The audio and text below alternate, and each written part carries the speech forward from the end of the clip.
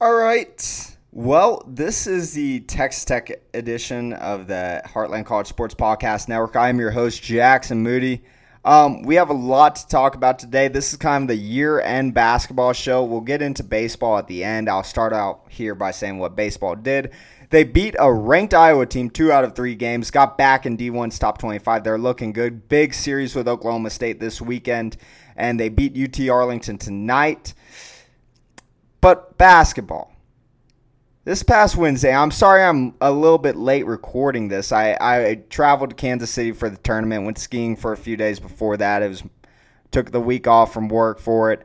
My laptop was having like a full-on stroke for me. I was trying to do some of my day job from my laptop, couldn't do it. Anyways, bit late recording, but on Thursday, Mark Adams announced his resignation from Texas Tech. I believe that is for the best. But that's not all we lost last week. We also lost Fardaws Amac, if you can believe it, before we lost Mark Adams. Fardaws tweeted, I don't know of this graphic, and he didn't tweet it. The graphic was pre-made before the game, I'm sure, just following the timeline there. But I don't know if this graphic, whether he had this tweeted when he was on the team bus back to the hotel, whether he was in the locker room, whether he was in the team hotel. But he tweeted it right after, and he has to take a plane ride home with these teammates. And I'll get into Fardaws. I'm not going to miss the guy. He was complaining that people were too mean to him. I think people were too nice to him this year. I'm sorry. It is what it is. But Fardaws is gone. That's fine. Mark Adams is gone. We have another coaching search. To be honest with y'all, I did not expect when I took this podcast about 8 months ago that I would be talking about a coaching search. We had Joey McGuire, first year head coach. He's done really well. Tim Tadlock's there. He's not going anywhere anytime soon. And then Mark Adams had just gotten extended, and now we're already talking about a coaching search. And now I know I called for his firing a couple months ago or a month ago and was calling for it in my head since January. But I'm going to detail a lot of the stuff of Mark Adams and why he's out. Some of the stuff I'm not going to detail. It's not like a first or even second-hand source, so I'm not going to detail that stuff that I've heard. But Mark Adams is gone. Farewell, sayonara. I think our basketball program will be better without him, and I'll explain why after this. All right, so Mark Adams is gone. What led to this? I want to get to this first. So I think that it's out in the open enough now. You can look on Twitter and see it. I see replies to my tweets talking about Mark Adams' affair. So I'm just going to say what everybody knows. I learned it in December. I wasn't calling for his firing as soon as it happened, but what happened was after his twin brother died, maybe before his twin brother died, Mark Adams had an affair while married with the twin brother's widow. He divorced his wife, and apparently he married her 4 days before the season began. So that is not great on its face. That kind of convolutes your image of what Mark Adams is, okay? Or what you thought he was. And look, people's personal lives are their personal lives. I'm an Astros fan. Look, as long as you're not beating women, killing people, assaulting people, I don't really care about your personal life. I don't even care if the Astros cheat, to be quite honest with y'all. You know what? I heard the story of my great-grandpa. Every night he would listen at home to the Astros on the radio. Never saw them win a ring. Never saw them even win a pennant. So, you know what? I got 2 rings. I'm not too mad. So, I'm not letting that affect my judgment 100%. It's the fact that this obviously affected his job. This did. I mean, he couldn't connect with players. The warning signs were there, and I'll be the first to admit, I overlooked the warning signs when TJ Shannon and Kevin McCullough transferred out. And, a kind of funny story on Kevin McCullough. I was at the Big 12 championship. I know y'all probably can't believe this. They actually gave me a press pass. I don't know how I got it. I can't explain it, but I'm walking around. I'm wearing my Texas Tech pullover, the Big 12 tournament. So because I was talking to a lot of people there. I would go to KC Power and Light after. Everybody wears their school stuff, even if your school's long gone. So I was wearing it, and I was just I was gonna go to the press conferences. I have a lot of family that's Texas fans. I have clients that are Texas fans, so I took a video of Rodney Terry cutting down the net and all that and sent it to them. Went to the press conference for Texas. But before the press conference for Texas, I'm walking down the hallway, and Kevin McCullough, he didn't play in the final, but he was it was literally just me and him in that hallway. And he looked, and I can tell you, at that point, it is over an hour after the game ended. Kansas had already done their press conference. Almost all the media there was Kansas, and they were gone. There were not many media members. There were maybe like 8 in the final press conference in that press area, like 8 people. So I'm walking around. My team's been gone since Wednesday. My women's team's been gone for well over 48 hours at that point. And Kevin McCullough, after the championship loss, is just walking through the tunnel, sees me, looks at my tech shirt, and I gotta say that has to be the weirdest thing. Like, of all people after a championship game loss, you see somebody from your former school. But anyways, the warning signs were there.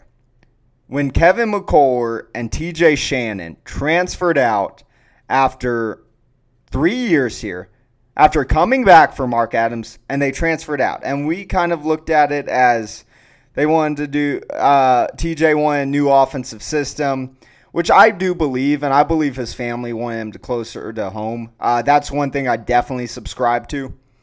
But Kevin McCullough, he was like the Texas Tech guy. Even Adonis Arms in an interview after couldn't really believe that he would transfer. But he did. We thought that was because he wanted to play point guard. He's really never played point guard for Kansas. He has been a productive player. And I know people thought that Kansas bought them away, and maybe Kansas can pay more for a player than us, but we are easily in the top half of the Big 12 in NIL, if not second or third in NIL spent. We spent a buttload this year. We're Aggie football. That's a fair joke. But the warning signs were there. And then there were more concerning ones. Malik Wilson, I don't know if it's eligibility or if he's injured that he's sitting out at Houston, but he hasn't played this year. He transferred out. He was a really good defensive player. Sometimes he was an offensive black hole, but he was a good defensive player. And that's not to say that most players at Texas Tech were an offensive black hole in the last few years for us.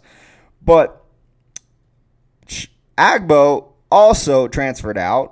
Why we didn't develop him? He's shooting over 40% from 3 at Boise State this year.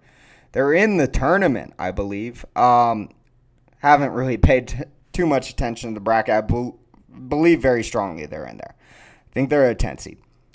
But Agbo transfers out. Nadolny's back in France. And I'll tell you one thing this team was missing. They didn't have really any dog mentality on this team. And there were some players that carried that. I think Jalen Tyson did. Pop Isaacs, I think, did. Both those guys have already indicated they'll be back. As have Kieran Lindsay. I'll learn that first name, I promise you. He's indicated he'll be back. But we're missing a dog mentality type of player, and nobody does that better than Nadolny. And the thing is, he really just wasn't invited back or wasn't invited back in a role or something like that, other guys were going to push him out, which, man, Nadolny would have been a great 6th or even 7th man this year, and that probably would have been enough to keep him. And then we get into the coaching staff. Here we go. So, from what I can tell, and it's on a semi-public forum, it's been over a month since that particular person commented on it. Well over a month now, because that was the first wave. The second wave came after Baylor.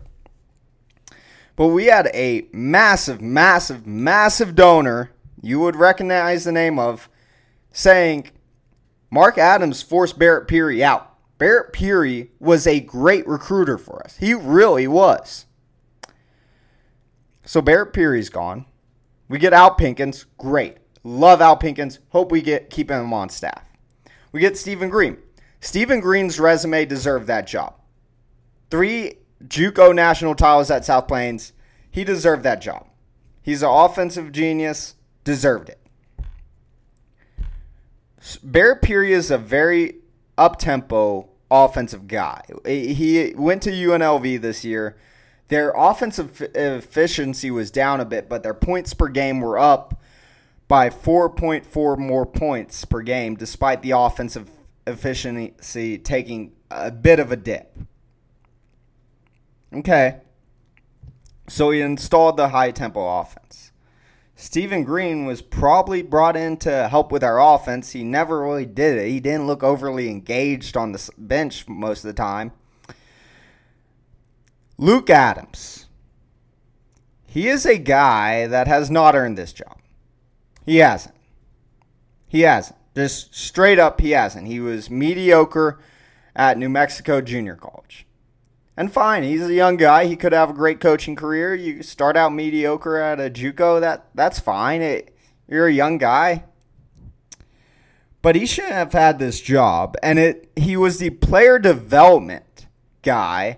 And from some high-level people, he had too much input into this team.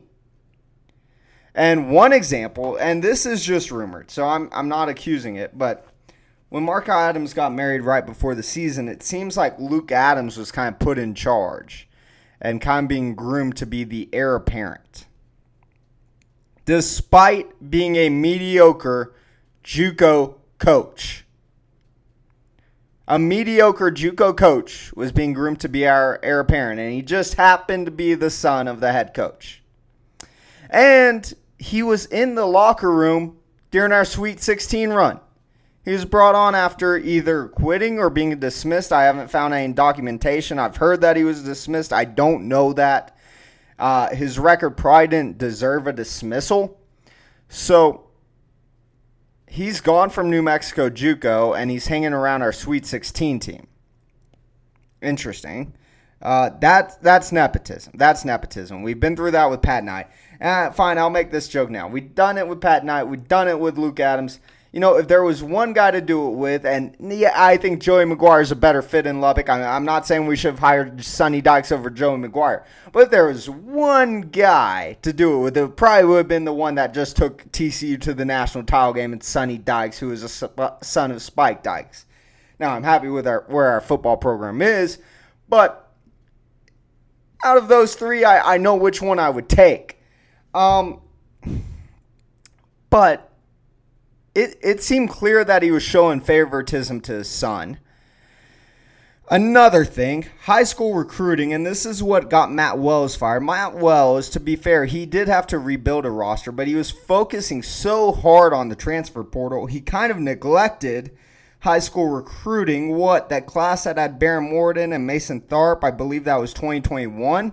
It had 8 or 9 kids in it. Out of high school? You're 2 years into the job, man. You gotta be recruiting high schoolers. You gotta be building the program like Joey McGuire is. And Joey McGuire's taken some transfers, but he hasn't overdone it. And to be fair, Joey McGuire's had a better roster to work with, and that is partially thanks to Matt Wells.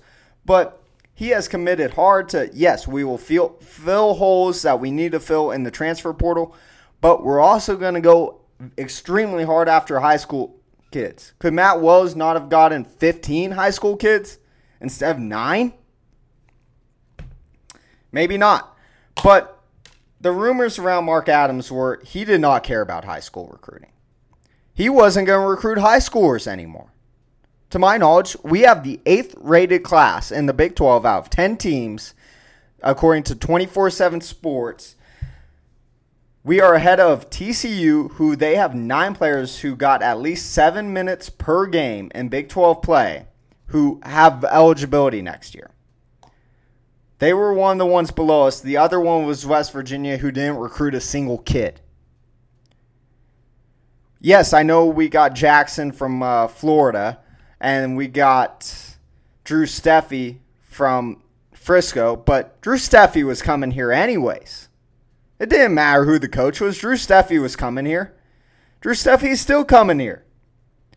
And he doesn't know who the coach is. Unless it's some guy that he absolutely hates and will never play for, Drew Steffi will be here. Mark Adams said in a radio show, and I found this interesting. It's the only one I've listened to. It was his last radio show of the year. I believe it was in late January. He said we were too inexperienced. We won't see a roster like this again. Okay. He neglected high school recruiting this year. Absolutely neglected it. Did not care about it. Told people, I'm not recruiting high schoolers anymore. I'm doing it through the portal. No, that's not how you build a program. And I know in the modern day of college basketball it's changed, but you still got to get out there. You still got to recruit high school kids. He didn't play high school kids. Elijah Fisher took down every Texas Tech post on his Instagram because he wasn't getting playing time. Robert Jennings saw less than 10 minutes a game this year. Lamar Washington didn't see many minutes this year. It was only Pop Isaacs of the 4 freshmen that was seeing a ton of minutes. At 0-8, at 0-6, at 0-5, you don't think, oh, maybe I should play this kid, Elijah Fisher, who's our highest rated recruit ever. Yeah, he reclassified, but he's still he's a Quinn Ewers thing. Quinn Ewers is 5 years younger than me, born the exact same day, 5 years later. And he's of age to be in college. He's a typical college freshman's age. And yeah, he's raw, but maybe I should give him 10 minutes a game, see what he can do. Maybe tell him against LSU, yeah, I'm going to give you 20 minutes a game. Let's see what you can do. This is kind of a throwaway game. He finally started playing him, and Elijah Fisher was a good role player for us. All I'm going to say, Elijah Fisher had showed so much potential. The last minute in Stillwater, he was guarding the ball handler in a tight game.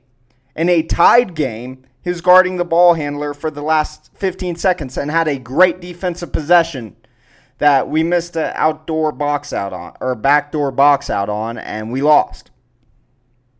So it is what it is.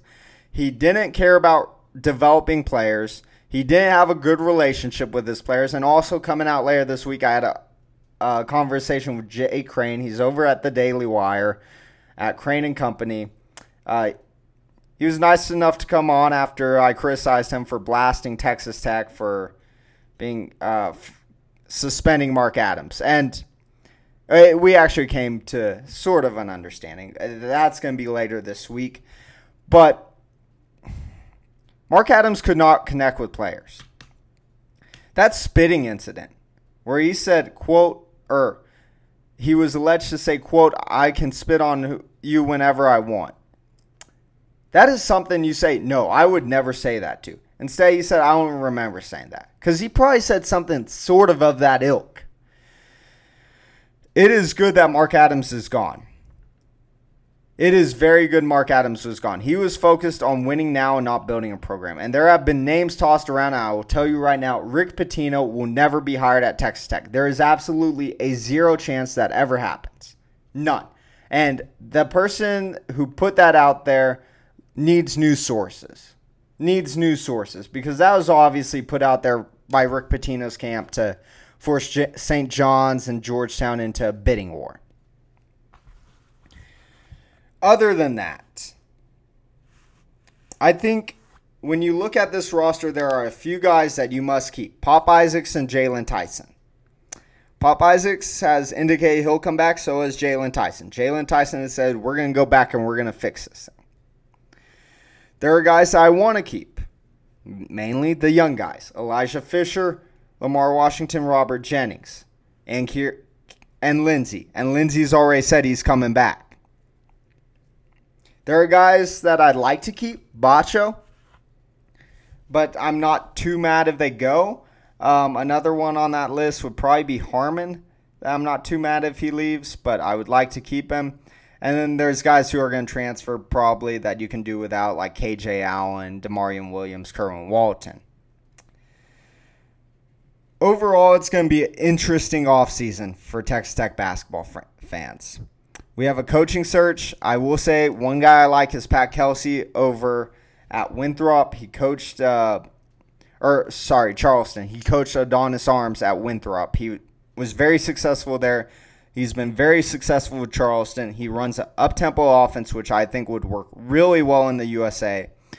And he's a program builder. He's good at identifying talent. He identified Adonis Arms out of a very much lower level. So I think that there are a lot of capable guys. I don't really like Grant McCassa, and more names will come out. I will say it is more likely we hire Billy Donovan, the current Chicago Bulls coach, than we hire Rick Pitino, okay? Just to be clear on that. We're not hiring Rick Pitino. But overall, I think this is a good change for Texas Tech basketball. This offseason is going to be a lot smoother.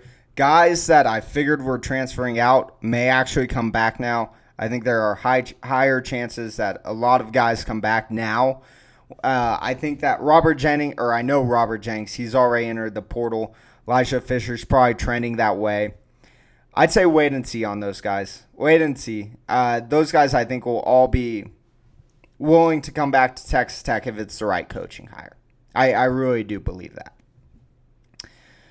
Moving forward, baseball looked really good today. They beat UTA today 10-1. They took 2 out of 3 from Iowa. They're back in the top 25, and we got a big matchup with Oklahoma State. Dylan Carter's injured. He'll be back. He'll be out a while. I believe the expectation is that he'll be back for the NCAA tournament. If I'm not mistaken on the timeline there, he should be back by time for the NCAA tournament. It's a tough blow, and you feel for the guy because he's dealt with so much injuries here. It's a brutal blow. It's not a killer. You're still a very deep team. I think this team's definitely going to make the tournament. I think they'll be one of the top 3 teams in the Big 12. They'll be competing to win it up until the very end. This weekend against Oklahoma State is going to be important. I know TCU, I believe according to D1, is ranked higher than Oklahoma State. TCU is very talented. They have not put it together yet this season. Oklahoma State is a really tough challenge in Lubbock. If you get 2 out of 3, that is a great series for you. If you get 1 out of 3, that's okay. You're off and running. But it's baseball season now. It's Coach Surge season now. Man, I'm kind of glad we're not going to NIT. I wanted the season to end after watching us in against West Virginia and Kansas City. But we have an eventful offseason coming up a little bit later in the week. I'll have an interview with Jake Crane about his comments. We actually found some common ground there. But that's going to do it for this one. I'm Jackson Moody. Rate, subscribe if you feel like it. And have a good one.